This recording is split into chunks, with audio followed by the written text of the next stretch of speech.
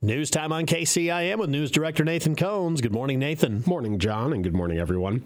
Carroll City officials have announced that Aaron Koiker has been chosen as the next Carroll City manager. On the council's agenda for tonight is a resolution to formally approve Koiker's hire.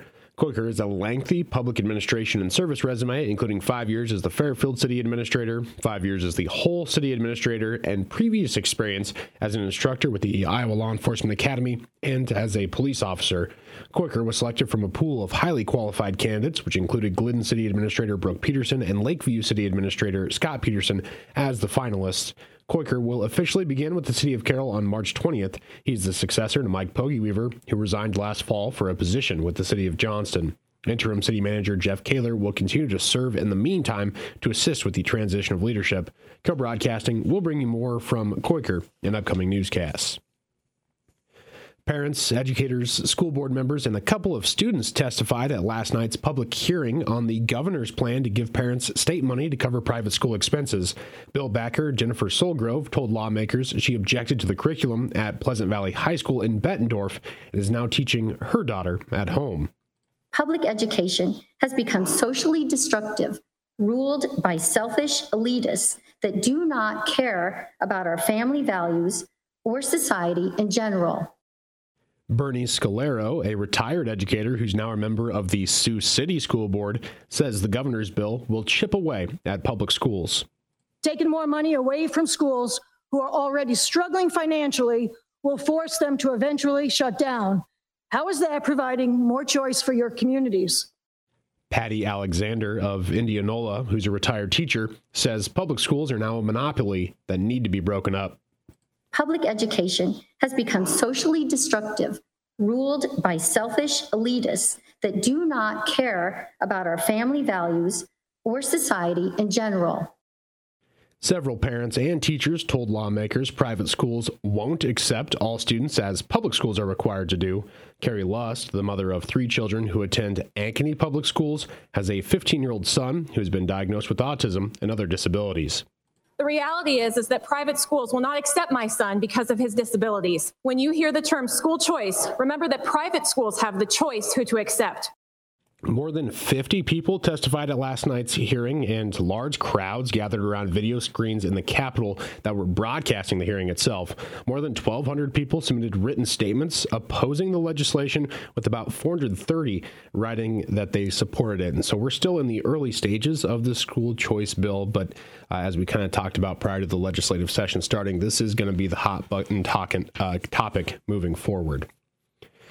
Moving elsewhere in news, Carroll County Iowa State University Extension and Outreach invites residents to broaden their skills in the kitchen with an upcoming seminar series. The In the Kitchen programs are being offered in conjunction with the Carroll Public Library as part of an effort to help Iowans become better cooks, save money on food, and learn all about home food preservation. The first program, titled Healthy and Homemade Slow Cooker Meals, is scheduled for Tuesday, January 31st from 5:30 to 7:30 p.m. at the library. Attendees will learn the practical aspects of planning for healthy eating, cooking, and saving time, as well as money with a slow cooker. There's a $5 registration fee per person for the January 31st seminar. Another planned program is Good Nutrition on a Budget, and that's scheduled for March 23rd. The seminar is offered at no cost, and then the final session is slated for April 4th, with a focus on summer food preservation, and that one does have a $5 registration fee. You can reserve a spot for one or all of the upcoming programs using the links included with this story on our website. And officials in Audubon have set a date for a special election to fill a vacancy on the community's city council. On Tuesday, March 7th, Audubon voters will head to the polls to elect a candidate for the remainder of Councilman Nick Weiss's term, which expires in December of 2025. Weiss resigned in November after he announced he would be moving outside city limits, disqualifying him from holding a position on the council. Interested candidates have until 5 p.m. on Friday, February 10th to file their notice of candidacy paperwork with the Audubon County Auditor's Office. Also appearing on that March 7th ballot is a referendum to issue debt to construct a new $2.8 million station for the Audubon Fire Department. The referendum, which requires over 60% support to pass, is similar to a $2.9 million bond issue that failed to pass in November of 2021, with only 40% of voters in favor of that issue.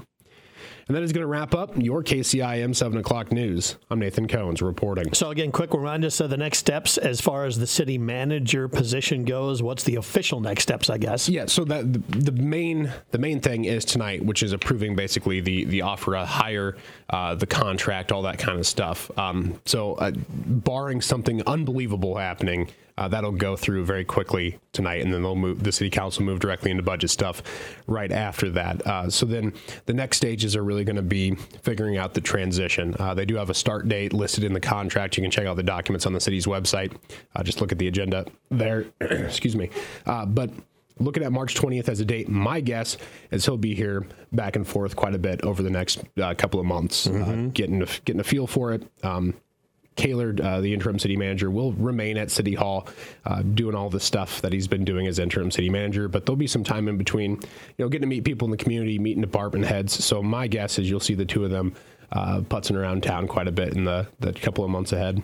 And talk about the budget. When does that need to be set and done? I know they're in the midst of that, doing that right now. Yeah, so they had their first main budget work session on Monday. They have another one tonight, but really the end of March is the date. I believe it's the 31st, might be the 15th. There's a lot of dates that they kind of have to check mark. You have to have a certain hearing date for this. There's a notice of levy and all that kind of stuff. So you'll start seeing that in February as they kind of iron out some of the bigger details in the budget.